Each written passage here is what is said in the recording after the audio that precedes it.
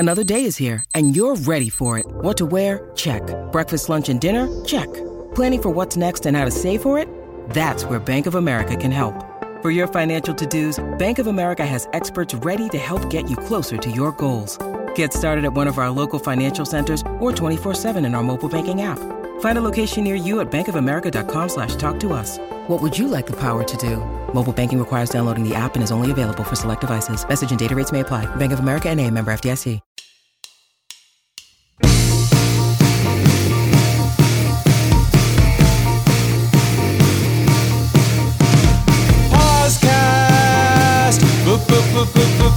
Pausecast.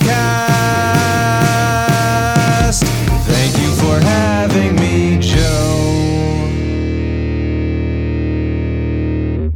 Hi, welcome to the Pausecast. I am Joe Posnanski, and with me is Michael Shore. Michael, welcome. Thank you for having me, Joe. You're welcome. And you know what I just figured by the way you responded to that? What's up? You are exactly 35 happy points. That's how I feel. Yeah. You feel about 35 points happy? I feel plus 35 after Sunday's action. I don't know why. It's just like that. Just weird. I woke up today and I was like, what is this like? My neck is like a little bit stiff, but generally it's okay. Feel pretty. I got a good amount of sleep. I was like, I feel like I'm about a plus 35 right now. Plus 35, right around there. So why do you bring that up? Weirdly, you and I, in the last podcast, which you don't remember and I don't remember because why would we? We came up with a new way to be a football fan. We solved it. We solved the problem. Mm-hmm. Yes. Because there are not that many football fans out there, right? We needed to find a way to expand the reach of the NFL. The problem that we identified is that people don't really care about football that much. They don't talk about it. Nobody reports on it. Nope. There's no kind of national discourse about football or like what happens in each game. And so we're sports fans first and foremost. Sure. We wanted to correct that, so we thought maybe there's some way we can make this more fun for fans. Because what I sense, and I think what you sense, is that people in this country are a little bit blasé about football. That's what it is. You know? That's what blasé is a great word. I think what you have is, where's the emotion? Yeah. From the fans. That's all we're looking for is emotion. People just don't care. Like they're like, football's I forgot it was Sunday. I'll check in and maybe I'll check in and out or whatever. But like what we want is to kind of like ramp up the fervor. Exactly, and, the fervor. And make people like just more emotionally invested in it. So we came up with a new way to root for football or to watch football, which is you rank every team from a plus 16 to a minus 16 with no zero. Can't be neutral about anybody in this system. No, you're not allowed to be neutral. And then you figure out each matchup, like this team is, I like this team a lot. This is a plus 11, and they're playing a team I really don't like. They're a minus 9. If the team you like wins, that earns you 20 happiness points. And if the team you don't like wins, then you lose 20 happiness points. At the end of the day, you total up your whole score for the whole day, and that determines how you feel about the weekend's football action. That's right. Yeah. And numerous people have already written in to say that that this system is horrible and it's not the way it works at all. It was instantaneous. I got a text from a friend who shall remain nameless, who is a Pittsburgh Steelers fan, and the text just said, "You monster."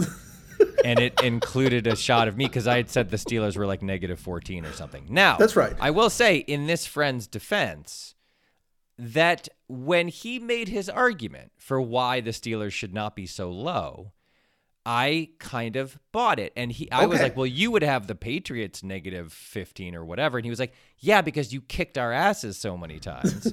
They earned that spot for me, but you beat us all the time in the Brady Roethlisberger era, in the playoffs, in the regular season, on the road, everywhere. You have no reason to hate the Steelers as much as you do. And I was like, you know what?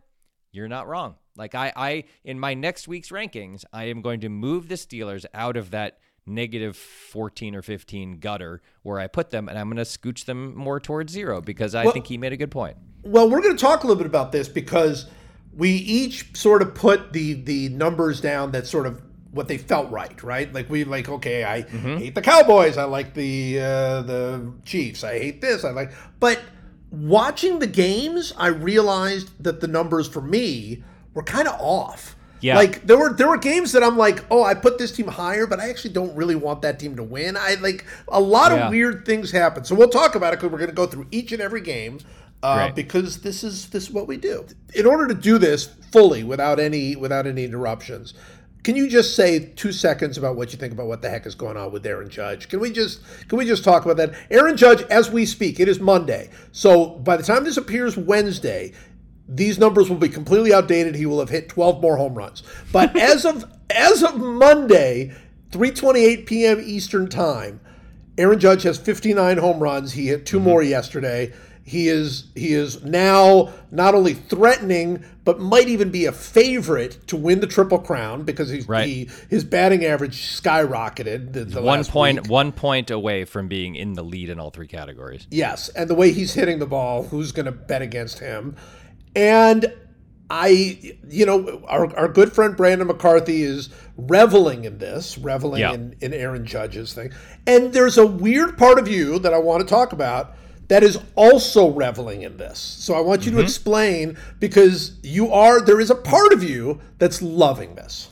Just to be clear, you're calling for a quick Yankee Minute, so we should play the Yankee Minute theme song. We should play the Yankee Minute theme song, because what we're doing is a very quick Yankee Minute.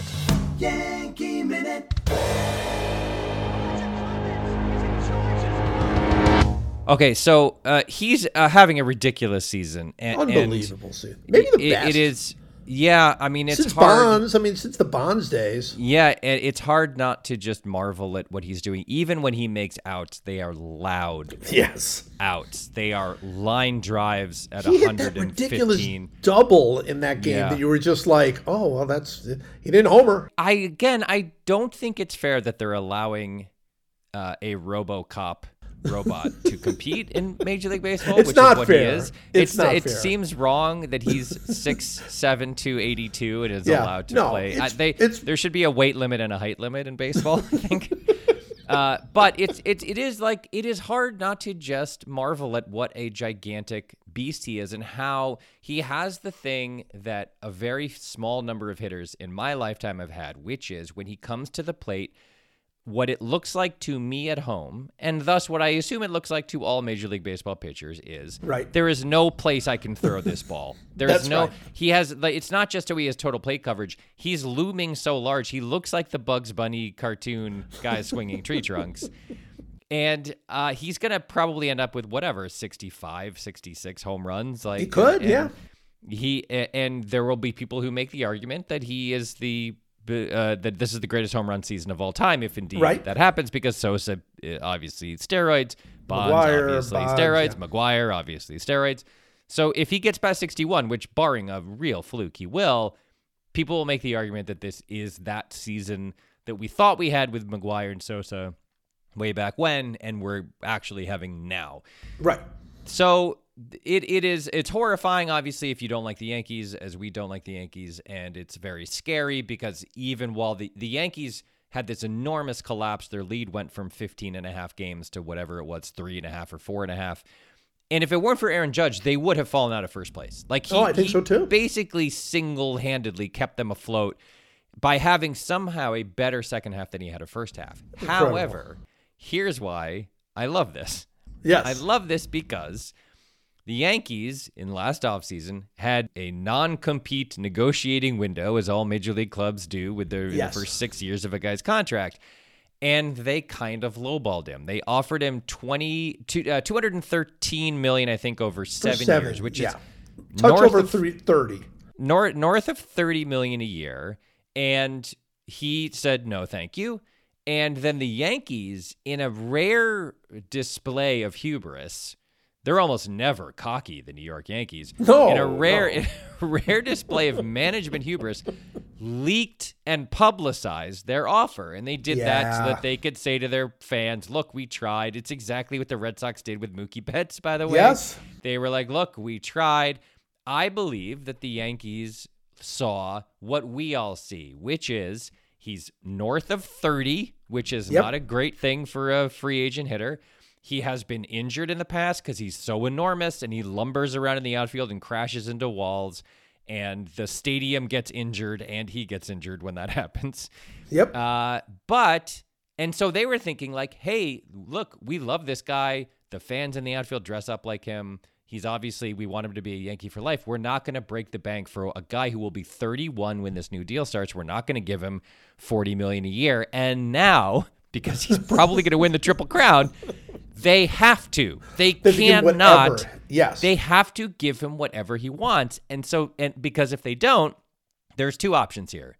Number one, they give him what I would guess will be $40 million a year for some number of years, right? Sure. It'll be 280 over 7 is where the bidding starts. I think it'll probably 320 over 8 or 400 over 10 or whatever it is. I think it'll be 40 plus million. So they've cost themselves $10 million per year for however many years it is, and potentially a lot more.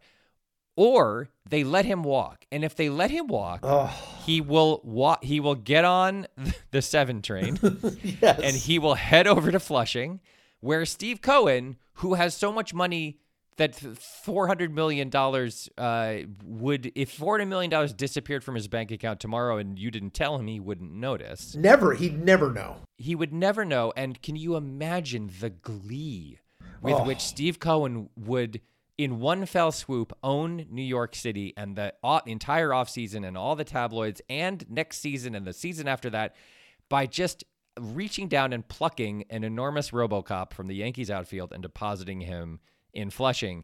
And by the way, if he doesn't do it, Judge is a California guy and has made waves about wanting to play for the Giants, who are in desperate need of a big move. I don't know if they would pay $40 million a year for the guy, but who knows?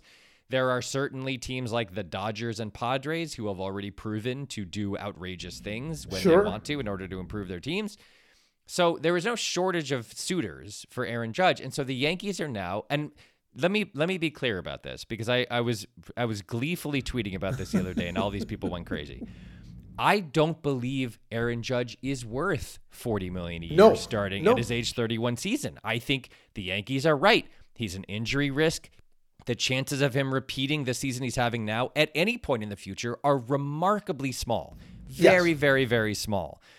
And I think that they're right not to offer him that money. This is not a Mookie Betts situation where Mookie Betts was entering what you would imagine would be his prime and you can be relatively sure he's going to hit as well as he did in Boston for the next 5 years. This is a 31-year-old guy who is having the season right now. And every year after this, he might have more great years. They won't be this great, and the risk of injury is very high. So I don't think the Yankees are crazy for not offering him more money. It's just funny to me as a person who hates them. They've ended up in a situation where they rolled the dice and hoped that he would probably hoped that he would miss like 25 games with like a mild hamstring pull, still put up good numbers, still have a decent season, and they could go back to him and say, okay, we offered you 30 before, now we'll offer you 32 a year for 7 years or whatever.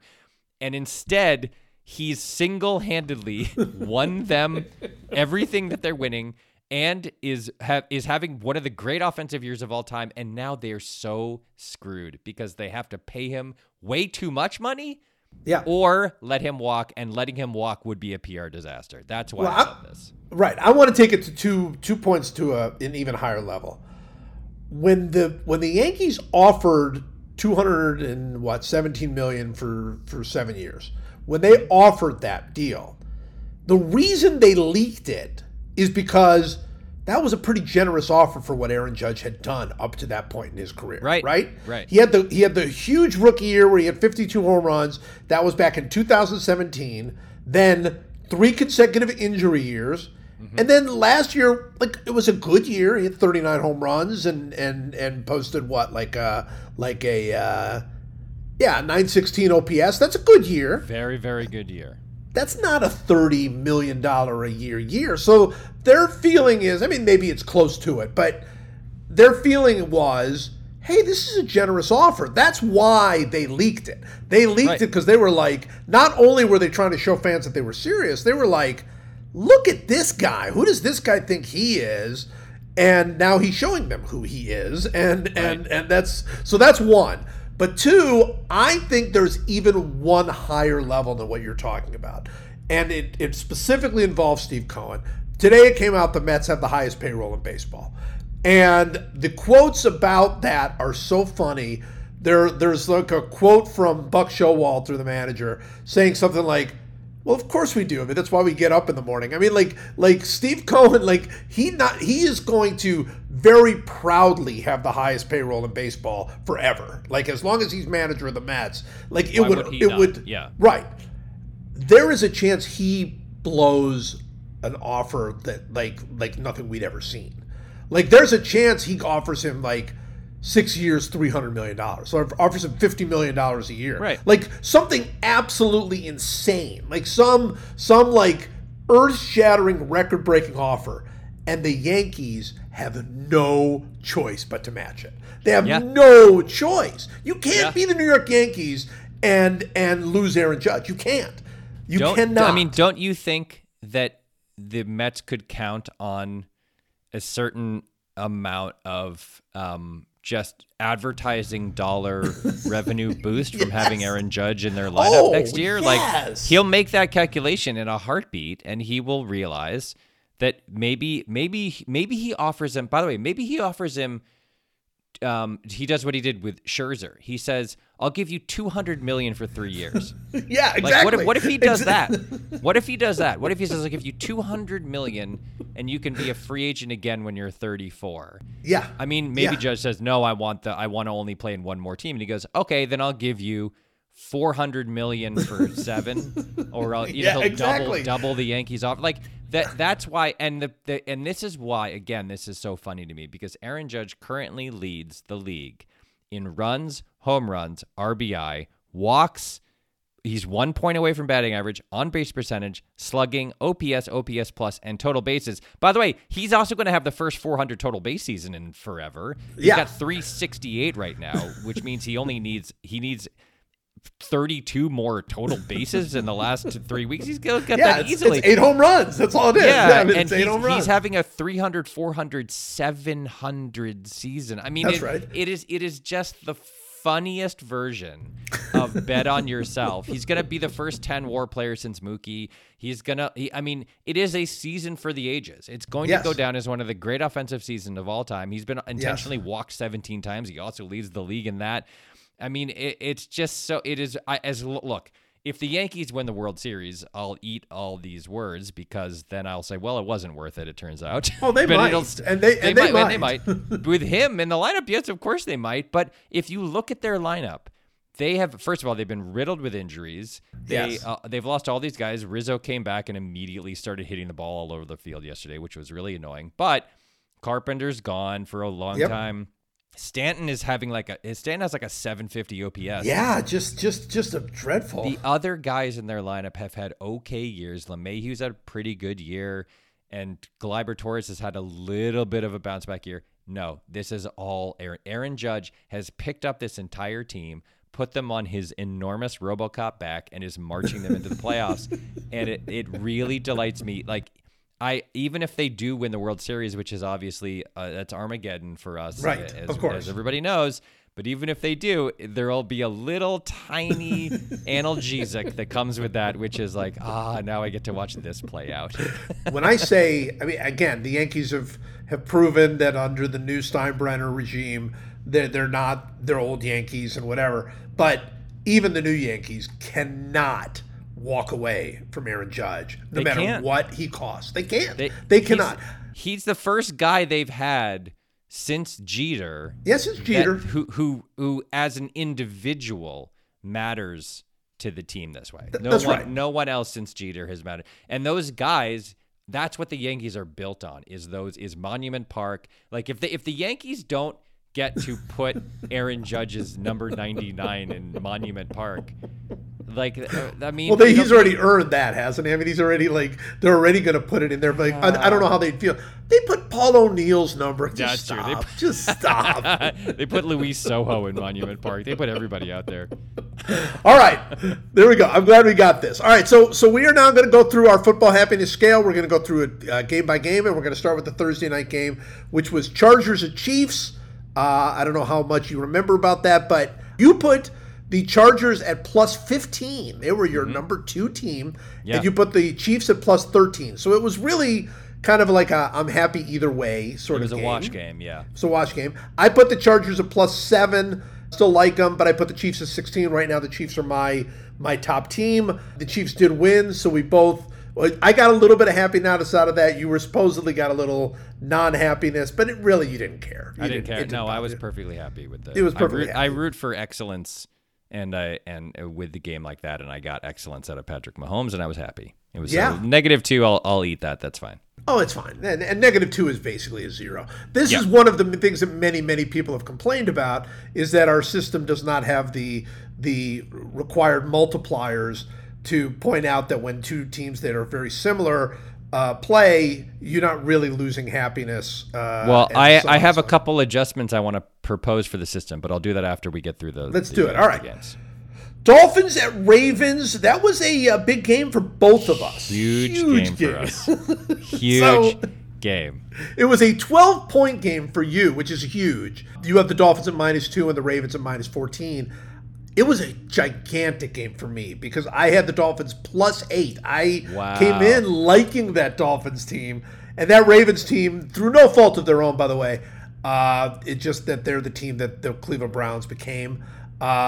I had them -13. So that was a 21-point game for it. And by the way, huge. This is how I know the system in principle works, because I had so much joy watching that game. I can't even begin to describe how much fun it was to watch that game. It was a great game, Yeah, it was an amazing game, but you really realize, like, when they started to come back, I was like, oh, I have the Ravens like -14 or whatever, and this would be huge for me. Like, I was gambling on it. I felt like, oh, wait a second, I really want this. Yeah. So it was great. The Ravens took a huge lead, and I got to tell you, this is, again, how the system, it is very hard for me to have a Lamar Jackson team that low. I like him so much. It's Lamar's very great. difficult for me. No, it has nothing to do with Lamar. It's the way that they left Cleveland, obviously. Obviously. Terrible. They're historically, that's terrible. And then it's also a lot of, like, there's a lot of holier than thou in the Ravens, and there's a lot of, like, we're tough and it's part of the same reason I don't like the Steelers. It's like we're gritty, we know what we're like soldiers, and we're like, we play the game the right way. That's nonsense. Like, they've had dirty players on that team. But like, I loved Ed Reed. Yeah. I love Lamar Jackson. Like, I love a lot of their players. I'm not rooting against the players. I'm rooting against the franchise. That's I'm rooting right. against the name on the front of the jersey. That's that's how it should be. That's right. It was a fantastic game, and to me, catapulted the Dolphins up in my potential. The Dolphins are going to be ranked higher next week. Without question. Yeah. That was, so wait, I was also very confusing because I had my own clear vision of who Tua is, and then Tua threw 6 touchdown passes on Sunday. Okay. He did, and like, I'm very happy. I do the stat of the day every day on the Mothership Dan Le Batard show with Stu Gatz, and I did it this morning, and they're like vibrating at a very high a little too much, which hurts the happiness quotient. I'm not going to lie. It will eventually hurt them. This will backlash against the Dolphins, but they are so all in, and like, God bless them. Miami's sucked for decades. Forever, it's fine. But no one wanted to discuss a pretty obvious fact, which was he underthrew Tyreek Hill twice. Both of those bombs, where Tyreek Hill had 25 yards of separation on whoever was chasing after him. He had to slow down and wait for that ball to drop into his arms like a slowly deflating balloon. And like, the Ravens were missing like all their entire secondary by the time that game was over. Like, it's a little bit like, oh boy, this is gonna bite you really hard, because when they play a good team, they play the Bills, I think, next week. Like, they're gonna come back down to earth. That was not a representative. Tua's not as good as that, and he's not as bad as he's been when he's bad. He's like most of quarterbacks. He's just he's in the middle somewhere. Yeah. He's gonna win some games. He's gonna lose some games. Yeah. Like, he's not Justin Herbert. He's not. He's not Patrick Mahomes. Like, no.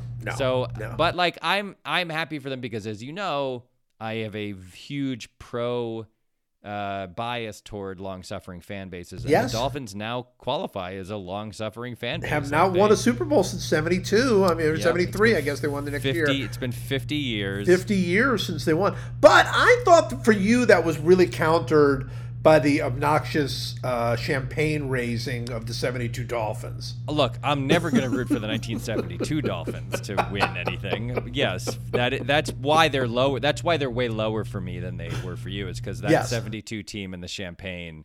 And as I point out every year on the day the last undefeated team loses, if that team played if that team played this year's Detroit Lions, they would lose 100-0.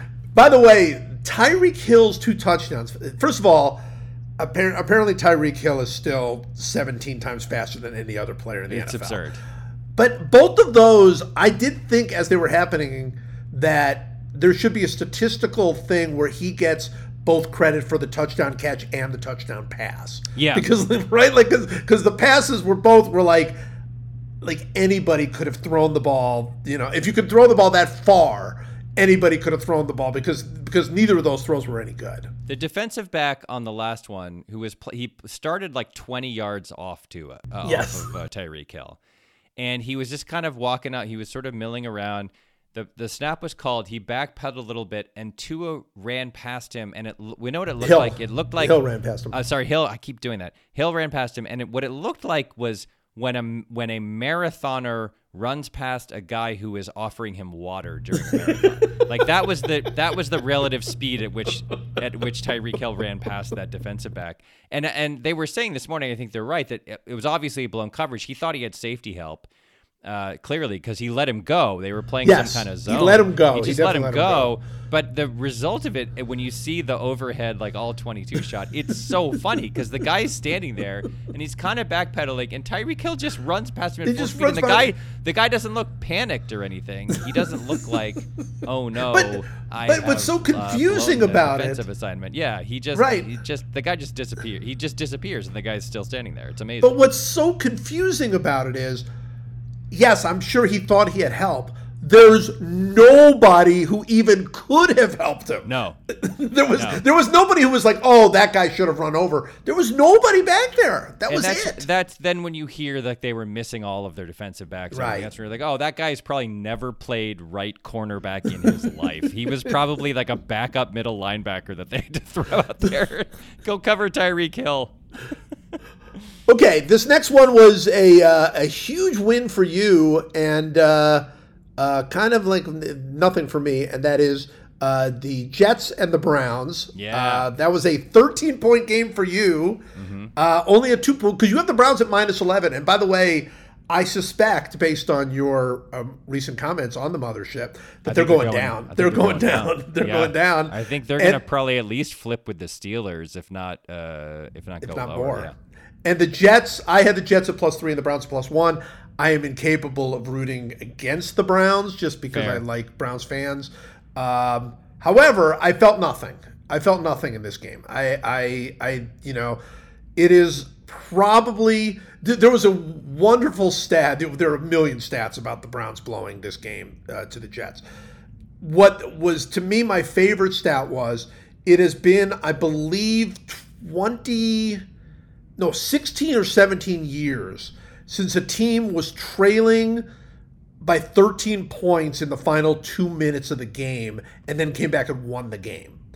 Okay, it's been like, it was something like 256 straight games where a team that was ahead by 13 points won the game. Right. And the last time it happened was the Cleveland Browns against the Chicago Bears.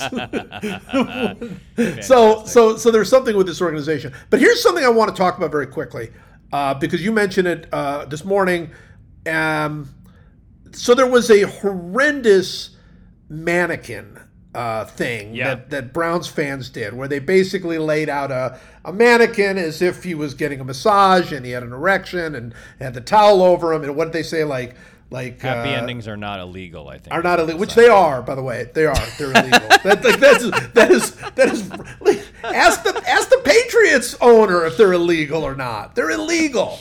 But beyond that, there was something about that struck me as a former Browns fan that was different. I mean, of course it's horrifying. Of course It's absurd. It makes me so angry that Browns fans will stand up for Deshaun Watson when he's not played a single down for the team. No. Like, as I've said before, the Browns, Cleveland fans were super supportive of Albert Bell when Albert Bell was going through all that.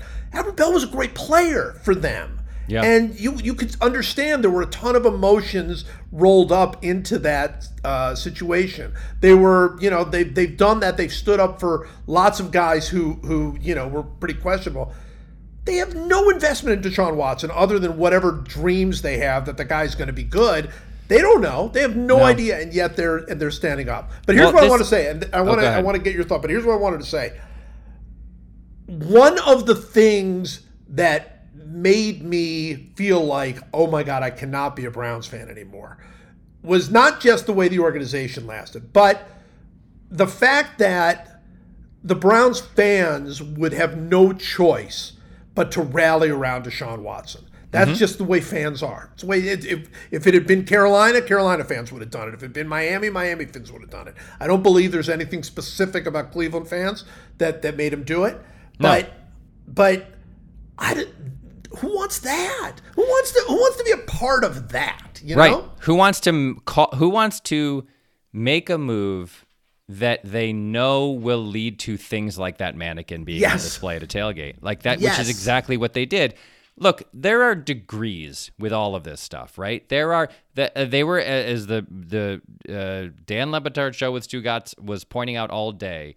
Fandom means moral compromise. There's just no way around it. There are bad people on every team. The owners are bad. The general managers are bad. Sometimes the managers and coaches are bad. They do bad things. They screw up. They put you as a fan in the position of being morally compromised. But importantly, there are degrees. And, I have been railing against the Browns since the Deshaun Watson signing, and people come back to me with Aaron Hernandez. And it's like, okay, they didn't know Aaron Hernandez was a psychopath when they signed him. That's an important detail, right? And to me, the worst moves done by franchises are always the ones where the crimes or the sins or the behaviors are not only evident but admitted to and out in the open. And to me, the Yankees signing Aroldis Chapman is when another team had said, you know what? We can't do this, man. This guy, the domestic abuse stuff and firing a gun, I think, or maybe waving a gun or whatever, we're voiding the contract. Like, we're not going to be in the business of bringing that guy into our team. And then the Yankees are like, oh, we will. We don't care. Sure. Like that. Sure. And that is the worst version of this. And the Deshaun Watson signing, it's not different with the Astros and what's his name, the reliever, but that was detailed in the thank God we got, what the hell is his name? All I can think is Brad Lidge. It's not Brad Lidge. That's like 100 years earlier. Poor Brad Lidge. Poor Brad Lidge. I'm sorry, Brad Lidge. You're probably fine. But the Deshaun Watson signing is, I think, in my memory at least, the worst version I've ever seen of a person's behavior being, it's the most egregious, it's among the most egregious versions of that behavior I've ever seen from anyone, forget about an athlete. Sure. And it's and it wasn't, he's not claiming he didn't do it. He's claiming that it was all consensual, and there's no way it was all consensual. It's absurd. And so that is why when I say I want to rain humiliation and misery down upon the franchise, I really mean it. I think that they deserve it. I think that they have gone from lovable loser underdog to, and there were signs of this, I guess, with Kareem Hunt before him. Right. Like it's there. But it's interesting though, because by the way, you should write a book about this, about like the morally, you know what? You should do that. That sounds like it could be a whole chapter in a book. That could be a full chapter in a book. Be a full chapter about ethics, I think. Kareem Hunt's from Cleveland.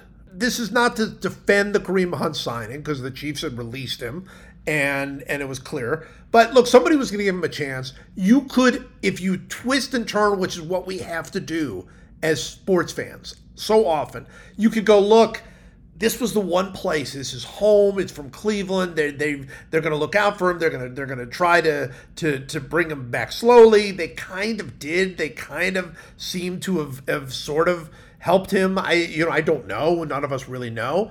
But this is a whole other level. This is a whole other level. A guy who sat out a whole year while he was getting sued. Every other week, some new person would come forward. Yeah. The NFL had not, they were in the middle of their investigation.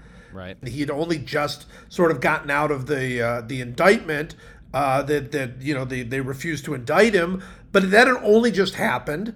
Everything was still in the air, and the Browns didn't say tentatively we think this guy deserves a chance. No. They gave him the biggest contract in NFL history. Of course it's the most egregious one of these ever. Nothing's even close to this, I don't think. Yeah. I mean, this is the final piece of the puzzle, obviously, is the mens rea is the legal term, right? The guilty, that not the evidence that there was a guilty mind at play here, which is the structure in the contract to only pay him $1 million for the year he was likely to be suspended, which is just evidence that they were like, no, he did all this terrible stuff. He abused all these women. He harassed all these women. He did it consciously and repeatedly over and over and over again. He stalked them in some cases on their Instagram accounts. So we know he did all that. We don't care. We're going to entice him to come to our loser franchise by giving him more money with this clever structure to his contract. Yes. They were saying this morning on the show, on the Le Batard show. Why can't it simply be that you do the contortion that we all have to do sometimes, which is to say, man, this sucks. I really don't like that guy. I don't like what he did. It was obviously and clearly and plainly and flatly wrong, but this is my team, and this was my dad's team, and it was my grandmother's team, and it was my great-grandmother's team, and I can't get it out of my blood. And so I'm going to choke down my disappointment, and I'm going to struggle through it, and I guess I will root for the team to win, and I will feel guilty and wrong about rooting for him because I'm a human being who has the awareness of other human beings and that other human beings matter. If that's your approach, and this is literally what I wrote in my book, then okay, you draw that, everybody has to draw that line for him or herself. And if you want to draw the line outside the boundaries of that kind of level of fandom, that's your prerogative, but you cannot be so horrifyingly callous and non-empathetic that you not only, as you say, before the guy has played a snap, before he's played a down, you actually mock the women who were harassed and abused by this guy with a mannequin at a tailgate. I mean, that's I truly wish sadness and pain and suffering in the football world, not in the real world, but in the football world, in the fandom world, for their owner and the franchise itself, and for all of the fans who have taken that position. Yeah, well, and I'd like to believe most fans of the Browns are more of the first kind, the more of the hey, I didn't love this, but this is my team. I'm certainly not going to stop. Into my soul, and it's stirred into my soul, and I can't, and I'm going to root for them, and it'll be hard to root for him when he comes back. That's the other thing about right now. He's not on the team. So, for the next few games, you didn't even have to bring up Deshaun Watson. He has nothing to do with this team yet. Yeah, leave it alone. Nope. Man. Leave it. Deal. Nope. Cross that Let's bridge when dive in right now. Let's beat the Christmas rush. When you need mealtime inspiration, it's worth shopping Kroger, where you'll find over 30,000 mouth-watering choices that excite your inner foodie. And no matter what tasty choice you make, you'll enjoy our everyday low prices, plus extra ways to save, like digital coupons worth over $600 each week. You can also save up to $1 off per gallon at the pump with fuel points. More savings and more inspiring flavors make shopping Kroger worth it every time. Kroger, fresh for everyone. Fuel restrictions apply. Everyone is talking about magnesium. It's all you hear about. But why? What do we know about magnesium? Well, magnesium is the #1 mineral that 75% of Americans are deficient in. If you are a woman over 35, magnesium will help you rediscover balance, energy, and vitality. Magnesium supports more than 300 enzymatic reactions in your body, including those involved in hormonal balance. From functional medicine doctors to mental well-being and female hormone experts, we all know that magnesium is the one mineral to improve all aspects of well-being and health. But which one? Magnesium Breakthrough from Bioptimizers, the trusted choice recommended by leading experts with 7 best-absorbed forms of magnesium to ensure your body receives the support it needs for overall well-being. Go to bioptimizers.com/balance today and use code BALANCE10 for 10% off. Support your journey to wellness at bioptimizers.com/balance. Magnesium Breakthrough from Bioptimizers, your foundation to optimal health and vitality. All right, huge game for us. Big win for us as the Washington Commanders played the Detroit Lions. Huge. Fantastic. Huge. 22-point win for you, 28-point win for me. Wow. Humongous win. What can you say? The Lions are kind of fun. The Lions are kind of fun. They can score points. Okay, is Amon-Ra St. Brown, is that Equanimeous St. Brown's brother? Isn't there also a receiver named Equanimeous St. Brown, or is this Equanimeous St. Brown who has changed his name? I have not looked this up or learned this yet. I actually don't know the answer. I'm going to look it up right now. Okay, all right, here we go. He is... no, this is not Equanimeous St. Brown. Is he? I can't believe there are two people with names this cool who are not related. I don't think he's Equanimeous St. Brown's brother. Oh my gosh, they're not related at all? I don't think so. I'm looking at his Wikipedia page.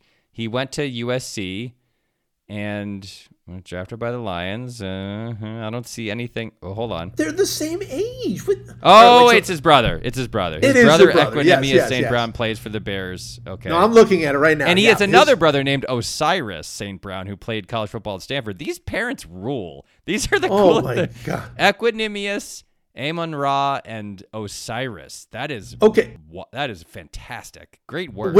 Which is the best of the names? Equanimeous is hard to beat. So listen to this. His mom is from Leverkusen, Germany, and his dad was a bodybuilder and a 2-time Mr. Universe. This family is amazing. Wait, hold on a second. He speaks fluent German and French. This is the greatest family. The Lions are going higher in my rankings. The Lions are shooting up the ranks because of Amon-Ra St. Brown. Amon-Ra St. Brown. Who's older, by the way? The reason the Equanimeous is older, I believe. But the reason I bring it up is because he now has some enormous number of consecutive games with 8 catches and 100 yards or something. There's some stat where he's Amon-Ra St. Brown. He's like quietly this incredible receiver, even though he's got Jared Goff throwing to him, which is wild. But apparently I saw some stat which I'll now also have to look up. But they're a fun team. Like they put up 38 points or whatever it was, right? Amon-Ra leads the NFL with 3 touchdown receptions right now. There you go. All right, the Lions will have 5 in the next game they play, but okay. Yes, the Lions are. Yes, I'm all in. I'm all in on that Lions team. They are absolutely a potential favorite. All right, Colts and Jaguars. Neither one of us cared very much. It was a 4-point game for you. You lost 4 points because you have the Jaguars at -7 and the Colts at -3. I had the Colts at -7 and the Jaguars at -6, which is essentially my way of saying I really didn't care. Did you feel anything with this Colts-Jaguars game? No, I felt 0.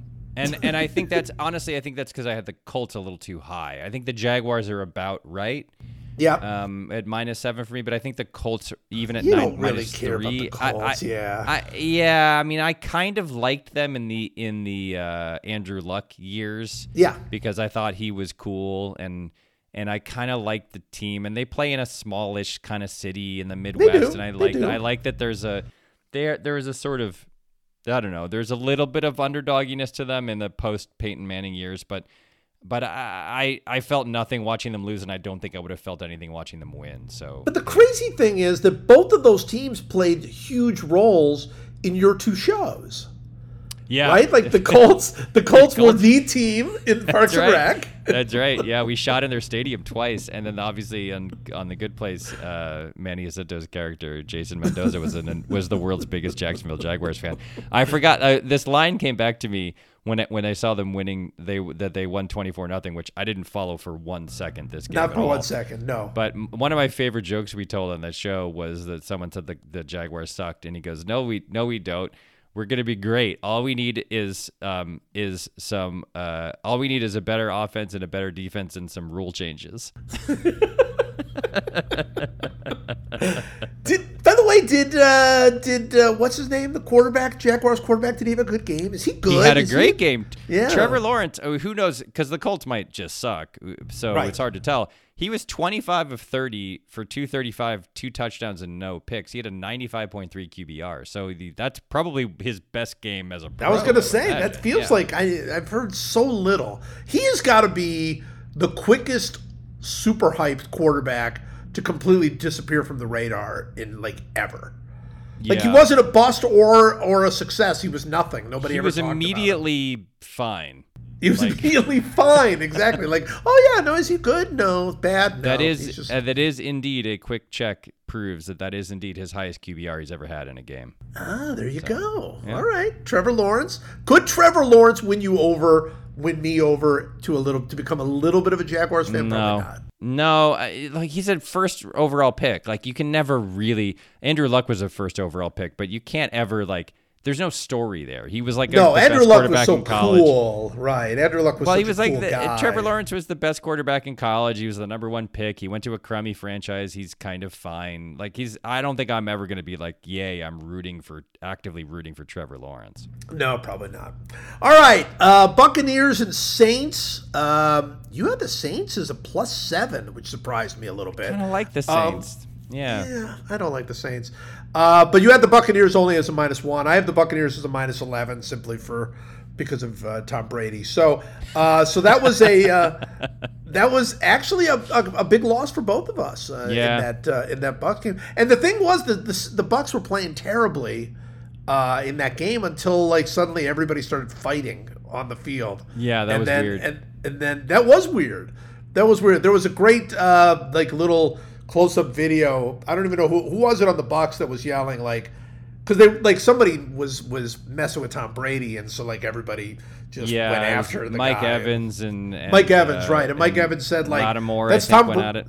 Yeah, but I think Mike Evans' quote was "That's Tom Brady. What do you expect us to do?" or something like that, which I thought was pretty good. By the way, have you seen that Tom Brady is taking Wednesdays off now?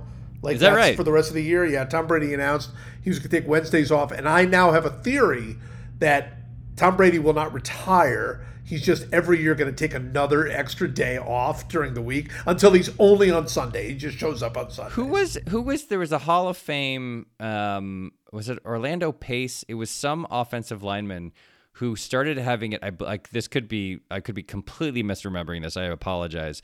But there was some Hall of Fame level right tackle or left tackle who started basically just skipping the offseason. Do you remember this? He would there have been more than one. He would just but he would do it by he would hold out and hold out and hold out and hold out, and then he would just sign his contract the 3 days before the season. He would just show up and then play at a Hall of Fame level for the whole season. Oh yeah. And it was that is what these guys ultimately want as they age. Is I just don't want to go to practice, man. Exactly. I know what I'm doing. Tell me is it a run block or a pass block? A pass block? Okay, I'll put my hands like this. I will block that guy then. I'll put my hands like this. And I feel that they deserve that. These guys take Mondays off, take Tuesdays off, take Wednesdays off. If you know the playbook and you're one of those guys, come on. If you're a center or a guard or you know what you're doing. You shouldn't have to beat yourself up, Absolutely. I think they should all hold out. Not to hold out, literally sign the contract that they have on the table, but hold out so you don't have to go to training camp forever. I think that's absolutely the way you should do it. All right, Panthers and Giants ended up and this is where my adjustments are going to have to go in. Because you had it as a 1-point game, which is what it is to me. I don't care who wins that Panthers-Giants game. But I had the Panthers at +6 because I'm I live in Charlotte. Nah. And I had the Giants at -5 because I don't really like the Giants. But you know what?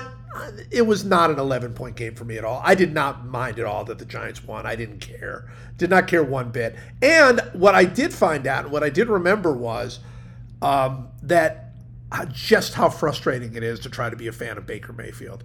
He's just not good. He's just not a good quarterback. Like, I mean, poor guy. He seems like delightful in his own ways, and he's good on the commercials, and he'll occasionally, hit a great pass or pull off some sort of crazy comeback. He's energetic, but you know what? Not a good quarterback. Just not a good quarterback.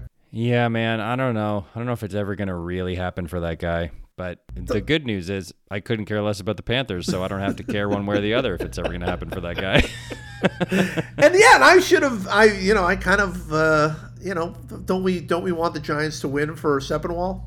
Oh no, we don't actually. No, I forgot. We don't care at all about that. Patriots and Steelers. This is why you had a better week than me. Yep. Because that game meant nothing to me. I dislike those teams equally.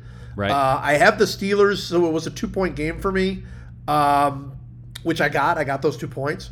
Mm-hmm. But I did not feel 2 points of happiness even after the game. I never want the Patriots to win, and sure. And so it was nothing for me. However, it was a 29-point game for you, because you had the Steelers minus 15 and the Patriots plus 14. Would you say you got 29 points of happiness out of that game? I don't think I did. I think I got like 17 or 18 points of happiness out of it. I think the Pats are a little high for me because of my fandom has really been muted. It's waned, and there are other teams that I'm actively rooting for more than the Patriots. And I don't think I hate the Steelers. I think that was reflexive. I saw Steelers, and my brain was back in the rivalry, the like Roethlisberger Brady rivalry. I didn't like him.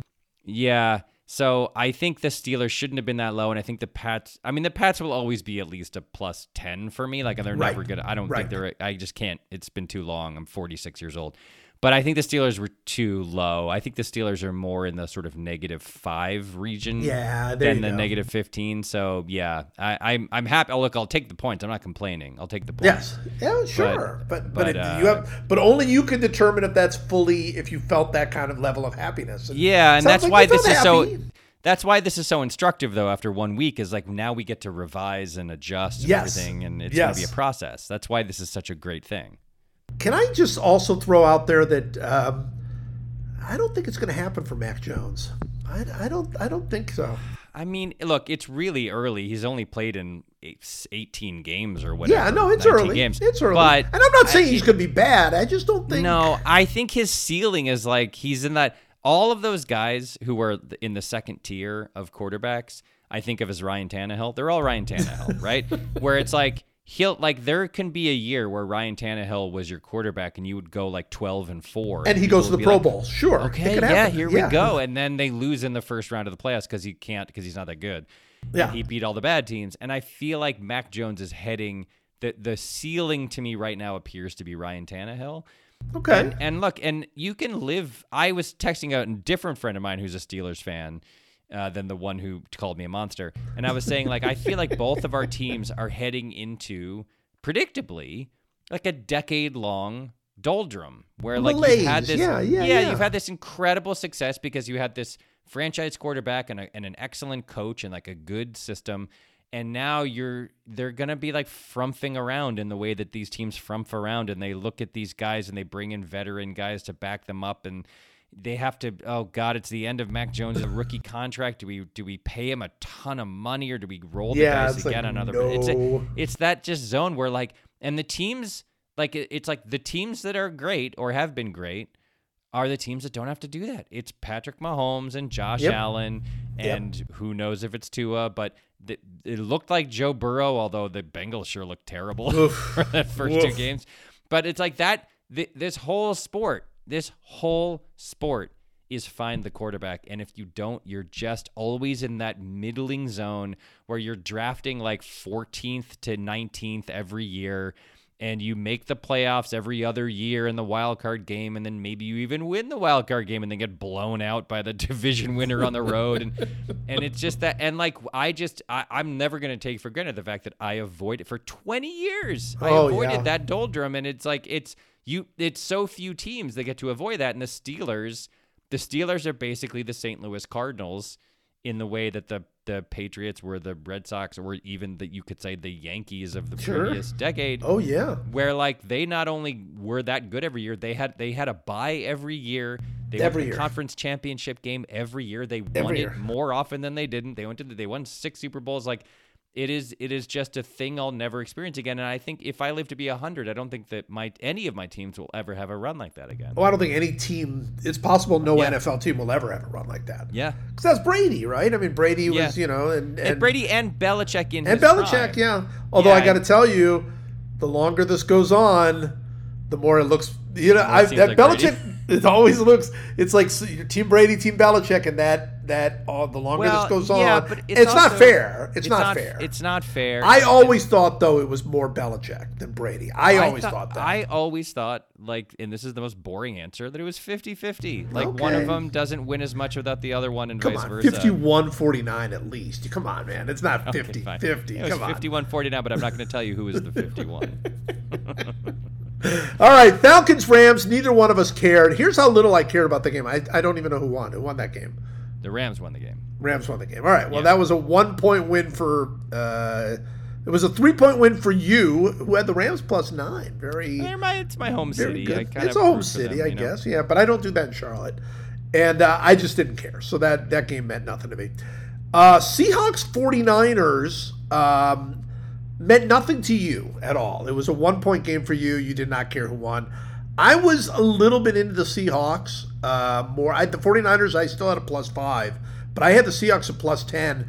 Thought of them as a potential team, but I got to say, I did watch a little of that game. Nothing about it. You can't root for Pete Carroll. I'm sorry. No, you just can't root for. He's unroot-forable. You cannot root for that guy. It doesn't matter. But Mina Kimes, I thought from Mina. If you're from Seattle, if you're Mina Kimes and you're from Seattle, fine. But you can't adopt Pete Carroll. It just doesn't make any sense. If he leaves, which, he's 70, he's older than you think he is. He's like late 60s, early 70s. Oh, yeah. If he leaves and they get a different coach and they start over with a new quarterback, they draft a young quarterback or something. I always liked Seattle before Pete Carroll was there. And I even liked him. That Legion of Boom year, they were so fun. That defense was so good. They had so many great players. Oh. And I was at the New York Super Bowl when they dismantled the Broncos, which was wonderful because I hated Peyton Manning so much, and I really enjoyed that. I deeply enjoyed that. Here's the secret: among some of these teams, like the Steelers for me, are going to move up, and the Browns are going to move down. A team that's moving down from where they are now for me, the Denver Broncos. Denver Broncos, I realize, man, I hate that team. And I know you do because of the Browns, but I really, really don't like the Denver Broncos. And now that Russell Wilson is there, I like them even less. And I think that the real reason I don't like them is just John Elway. I just think I've always hated John Elway. I hated him when he held out somehow when he came out of college. Yes. I hated him as a quarterback. I hate the Patriots always played terribly in Denver when they went out there. That stupid Champ Bailey pick six that shouldn't have been a pick six because he got chased down and the ball went through the end zone. It was before replay and nobody looked at it, and it was definitely fumbled through the end zone. The Patriots should have. It was a 14-point swing. There were so many things about that franchise that I don't like, and I feel like next week they're going to move down for me. Yeah, they're as far down as they can be for me. I hate them for John Elway. Both of us are true John Elway haters. Yeah. Here was otherwise we could have had a titanically happy week, except the Bengals played the Cowboys. Cowboys. That was a 26-point game for you, a 30-point game for me. Whoa. Yeah, I had the Bengals at my number 3 team then, and the Cowboys as my dead last, as did you. So that's a 30-point loss for me. And here's the thing. So this is, again, as we adjust, it didn't feel like a 30-point loss to me because I really began to not like the Bengals as I was watching that game. Yeah, I'm with you a little bit, although I hate the Cowboys so much that them winning anything feels terrible. Oh yeah, no, it was brutal. It was brutal. Yeah. I'm just saying, look, and this is not Joe Burrow. Joe Burrow's wonderful. That offensive line is so bad. It might be the worst I've ever seen. There were times that it was just staggering how little time he had. Burrow's now been sacked 16 or 18 times in 2 games or something crazy. 2 games. It's some ridiculous thing. And and the defense is like, I mean, they're like kind of boring other than Joe Burrow and Chase. Yeah. I mean, that's kind of like, it's Burrow and Chase, and that's it. I mean, Mixon looks like he's kind of nothing. They may be not a 1-year wonder, but they may be one of those teams that gets to the Super Bowl as a surprise, and then they regress like crazy and like barely make the playoffs or don't even make the playoffs. Or don't even make the playoffs. Happening. Yeah. All right, Texans Broncos. Neither of us cared, but you had the Broncos at -10, as did I. You're ready to drop them even lower than -10, is what you're saying. I think so. Yeah, they might go down. So what were the Texans for me? Texans were -6 for you and -8 for me. So it was kind of a who cares. Texans stink, man. Get them out of here. What are we doing? Move them somewhere. Move them somewhere that deserves a team. I mean, come on. At least move them to San Antonio or something cool. That would be kind of cool. They were little San Antonio. And call them the Gunslingers. That would be fun. There you go. All right. Cardinals Raiders was an 18-point game for me. Whoa. And a 14-point game for you. Yeah, because I really don't like the Raiders. Neither of us like the Raiders. But I had the Cardinals really high. And I had them +9. You had them +5. So that's about. And I got to say, they're kind of annoying to watch, that Cardinals team. They're kind of annoying. They did come back in the game, and it was kind of fun to see them come back in that game. But I don't know. That coach is really annoying. And Cliff Kingsbury?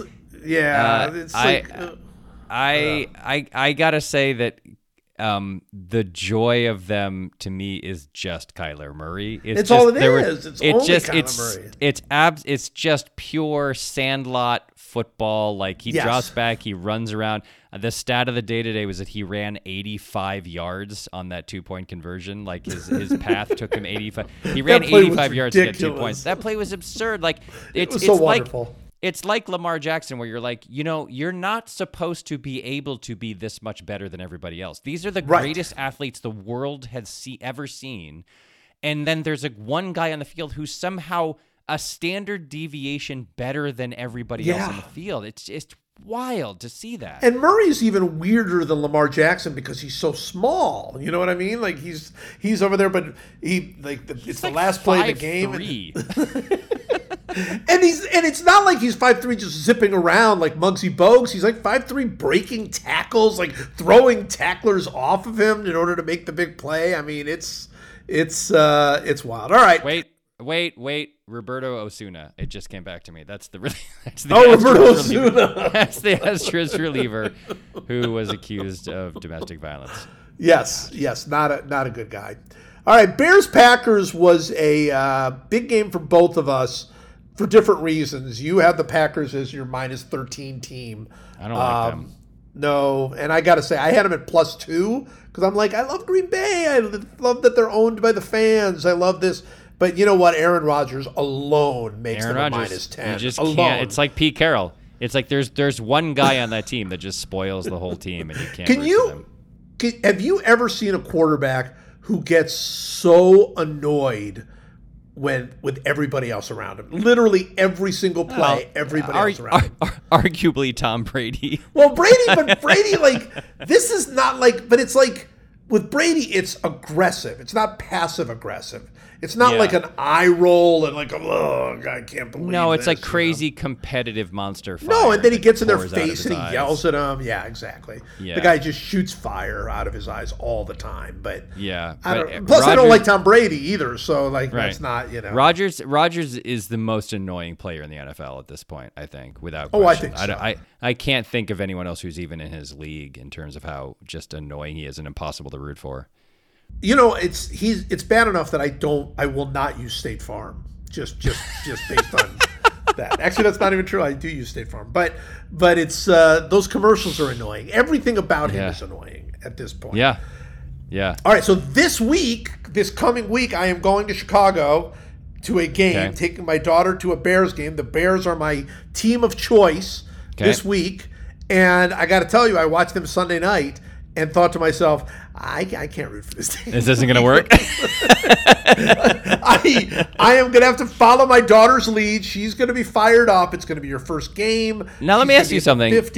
you're on the search for a new team, and I applaud this, and I support you, and I'm going to follow you around and try to talk it out with you and everything else. Yes. There's only 17 games in a season, and there's 32 NFL teams. Oh, yeah, but there's a bunch of teams are out before. Oh, okay. So you're eliminating 15 teams as like you're never going to be a Cowboys fan. You're never going to be a. You're never going to be a. Never going to be a Broncos fan. I'm never going to be a Steelers fan. I'm never going to be a Ravens fan. I'm never going to be a Packers fan. There's like the problem is not that there are only 17 weeks. The problem is there are not 17 teams that are legitimate contenders. Right. Good call for this. All right. So we'll track you and the Bears this week. That'll be fun. We need to do our new rankings.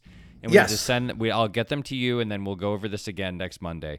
But now let me propose two adjustments to our already perfect system. Okay. Yes. The first thing is, I think that in addition to ranking all the teams plus 16 to minus 16, we should have some number of bonus points that we can assign to games. We can disperse as we see fit. So let's say, for example, that the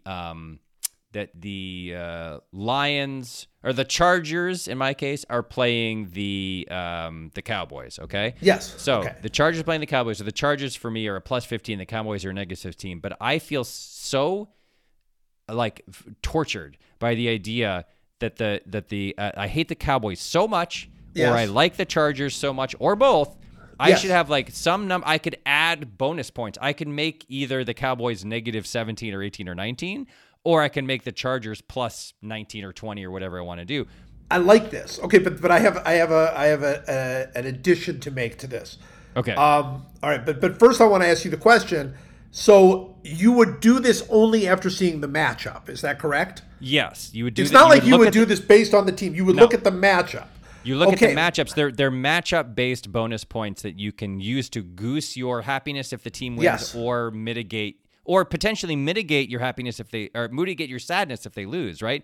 You could say, let's say the Lions are a plus 15 for me and the Cowboys are a minus 16, and I could go there's no way the Lions are beating the Cowboys in Dallas or whatever. I could actually give the Cowboys 7 bonus points to move them up so that when they inevitably lose or win, I don't feel as bad about it. You know? Okay. I love this, but I'm going to throw in something that's only going to complicate this even more. Okay. I say, yes, you can do this.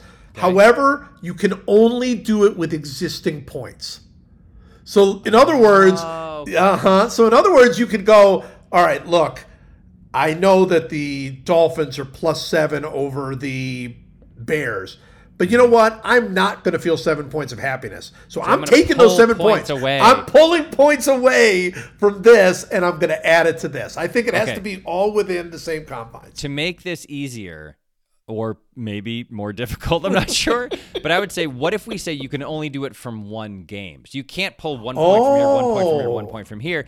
You can look at a game like that where you're like, if the Dolphins are plus 7 and the Bengals are minus 1, but I'm not really going to care if the Bengals beat the Dolphins. So I'm going to pull the 8-point difference away from and then I'm going to add it to only one game. And I'm going to add it to one other game. Yes, I like it. I like it. Okay, so it's sort of our happy game of the week. It's basically the other thing that I was going to propose, and maybe it's an either or, but I was going to propose that basically you look at the matchups and you say, you know what, there is one game where even this point spread that I have does not fully encapsulate how important this game is to me, and so you can double down. You can basically say, so last week, let's say that I were still a huge Patriots fan, right? The Patriots are playing the Steelers. Let's say I truly hated the Steelers as much as I said I did, and I truly loved the Pats as much as I said I did. And I was like, this is the only game. In other words, if the Patriots win this game, it is going to obliterate all the other losses I will be so happy that whatever happens else is not And important. if they lose, all my other teams could win, and it won't make up for it. So you double down, and you get 2x the number of spread points for that game. Well, I think we can only do one or the other. I don't think because it makes it too complicated. So the double down is cleaner. Yeah. And I think you have to have a double down game every week. Okay. Right? I think you have one. You're compelled to do it. You're compelled to do a double down game. You might go, look, none of these games is going to make me happy enough to wreck everything else. So I'll double down on this game. You know what? Well, but this is, hold on a second. This is what I would say if we're compelled to do it. I would say that the double down game has to be at least like a 6-point spread or something. Because we don't want. Otherwise we would cheat, right? You would just say like, I'll pick a game with a 2-point spread and I'll double down. No. In fact, I think your double down spread. I think it should be 10 at least. Yeah. I think it should be a 10-point spread, and you have to pick one. So you have to go like, and that'll be kind of fun, and we'll learn more about ourselves and what we care, because we might have a game that's like a 19-point, and I'll go, I don't feel like that one will double down. I'd rather double down on this 10-point game. You know what I mean? I mean, I care more about this. It's always going to be probably rooting against one of your 3 lowest or 4 lowest teams, or for one of your 4 highest teams, right? It'll definitely be one of those. Yeah. Yeah. Because I can't imagine a +7 and a -2 you would care to double it down. Well, like let's say the Chargers moved up to number 1 this week for you. They probably won't, but let's say they did, and the Chargers were a +16. And they were playing a +3, whoever that is for you. Right. I don't even know who that is. But like a team that you're like, whatever, the Colts or whatever, I don't care. Yeah, you'll double down. You're like, I will be way happier if they win this game than 13 points. That does not reflect my happiness. You know when this is going to really kick in is when it's like almost playoff time, and because we're going to have to factor in like teams that could knock other teams out with a win or whatever, like that. It's going to get real dicey when we're in December. I'm so excited for this. Okay, so to clarify, we're going to do this again. Yes. We're going to set our matchups. We're going to set Friday. Our points. You will see it Friday on JoePosnanski.com. And one game for each of us is a double down game in which the value of the point spread either way will be doubled upon completion of the game. And that's right. The idea here is we have to act in good faith. It has to be at least a 10-point spread. That's right. It has to truly be the game where you look at it and you think like, you know what? It's always going to be it's always going to be rooting against the Cowboys in all likelihood. But it's like if the Cowboys beat the whoever, even like the Saints or something, or like the Buccaneers, I'm going to be so miserable. It's going to annoy me so much that I got to put my double down on this. I'm going to make a prediction that your double down game, certainly in the next 2 or 3 weeks, one of your double down games will be the Cleveland Browns. Yeah, I'll bet you're right. I think the Cleveland Browns will be a double down game for you. I will, without even seeing what's going on with the schedule is, I will tell you right now, my double down game is against the Browns the day Deshaun Watson comes back, without question. In fact, I will triple down that. I'll triple down on that game right now, because I will never. All year I will not be rooting as hard for a team to lose than the Browns the day Deshaun Watson. And he's coming back against the Texans. I mean, that will be the most. That will be the most Texans. Only the NFL could turn it into an event, right? They'll come back against the Texans, and they will have had 7 quarterback injuries, and they'll bring Matt Schaub out of retirement to start. Oh, this is such a good system. It's so good. This system rules. This is the best thing we've ever done. I don't care if anyone likes this or doesn't like it. I'm telling you right now, this is the best thing we've ever done, and I love it. I love it so much. All right, time for one last meaningless thing to end this meaningless thing. It's one last meaningless thing to end this meaningless thing. We talk about sports and we draft things we know, like how beaches are terrible places to go. No hot fruit for Michael, no Diet Coke for Joe. The podcast, whoa, it's one last, whoa, meaningless thing. And why don't you go first? I've counted 4 people in my life, and I won't name who they are for security reasons, to whom I still write checks. Checks. There's only 4, and there are 4 people who receive a check from me, a paper check that I write by hand, and I'm very grateful for these 4 people, because I feel like when I write my last check, that will be truly the end of an era. Yes. Like it'll be like, oh, that's sad, and I don't write checks anymore. But there are four situations in my life where I write people the check, and I had to do it today, and I was really happy to do it. That's it. You wrote a check today and you felt great about it. I felt great. When is the last time you wrote a letter that you mailed to somebody? It's a good question. It's going to sound self-aggrandizing, and I apologize, but from time to time, I receive some kind of fan mail or something of someone who writes to me at my office at Universal and says that they liked a thing or asked me to sign a photograph, usually of Mose. And when I can, I don't always get them because I'm rarely in that office, but when I get them, I try to write people back. Very nice. And, okay. Yeah. But that's more, I sort of meant like, hey, I'm just going to write somebody a letter. Oh, it's been years. I don't even remember. Yeah. All right. So my one last meeting of this thing is yesterday, my wife and I were out and we were in the car driving a place, and I for some reason, I know exactly why it is. In fact, you know why it is. We started discussing what is the best candy bar. What is the best candy, as you will when you've been married for 25 years. Mm-hmm. And the reason was because we were in a Best Buy, and you know this, and we saw the M&Ms now have a mixed bag. Yes. A bag of mixed M&Ms. I sent you a photo of it where they have peanut M&Ms, regular M&Ms, and peanut butter M&Ms all in the same pouch. Which I think is a huge mistake. It's horrible. It's a horrible, horrible thing. No reason for it. Nobody likes all three of those equally. No. So why wouldn't you would just get the one you like? Like, why would you want, like, it's terrible. And also, and this is the key, when you're eating a flavor of them, you just want that flavor over and over again. You don't want to mix and match. You don't want variety. Nobody eats a Lay's potato chip and then a Cool Ranch Dorito and then a Frito and then a Lay's potato chip and you know what I mean? Like, if you're making a snack choice, that's your choice. Like, you don't want, the variety is terrible. It harms the process of consuming the junk food. Stop it, M&Ms. Just stop it. Just give us our M&Ms. That's all we want. That snack pack is a -16 for me. -16.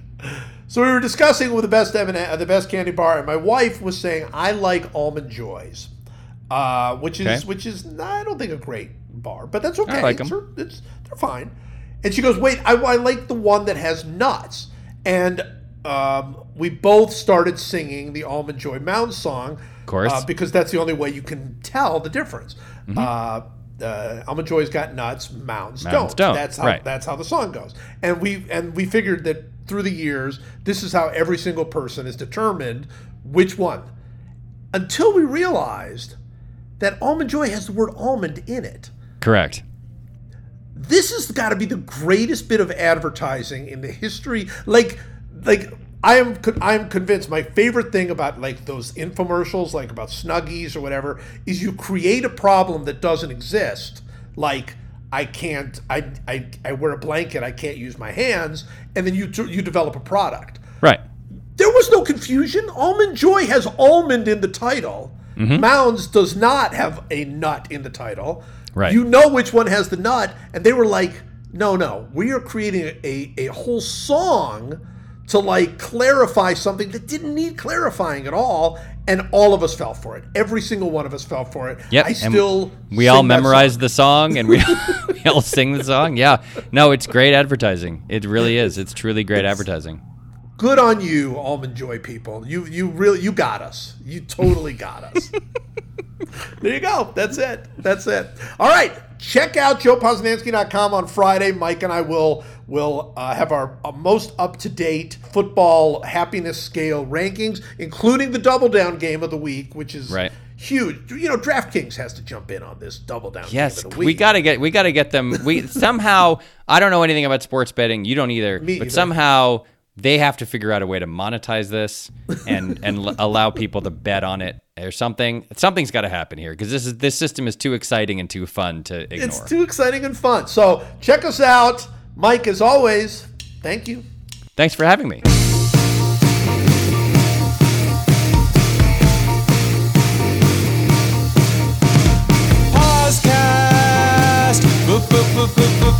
Podcast.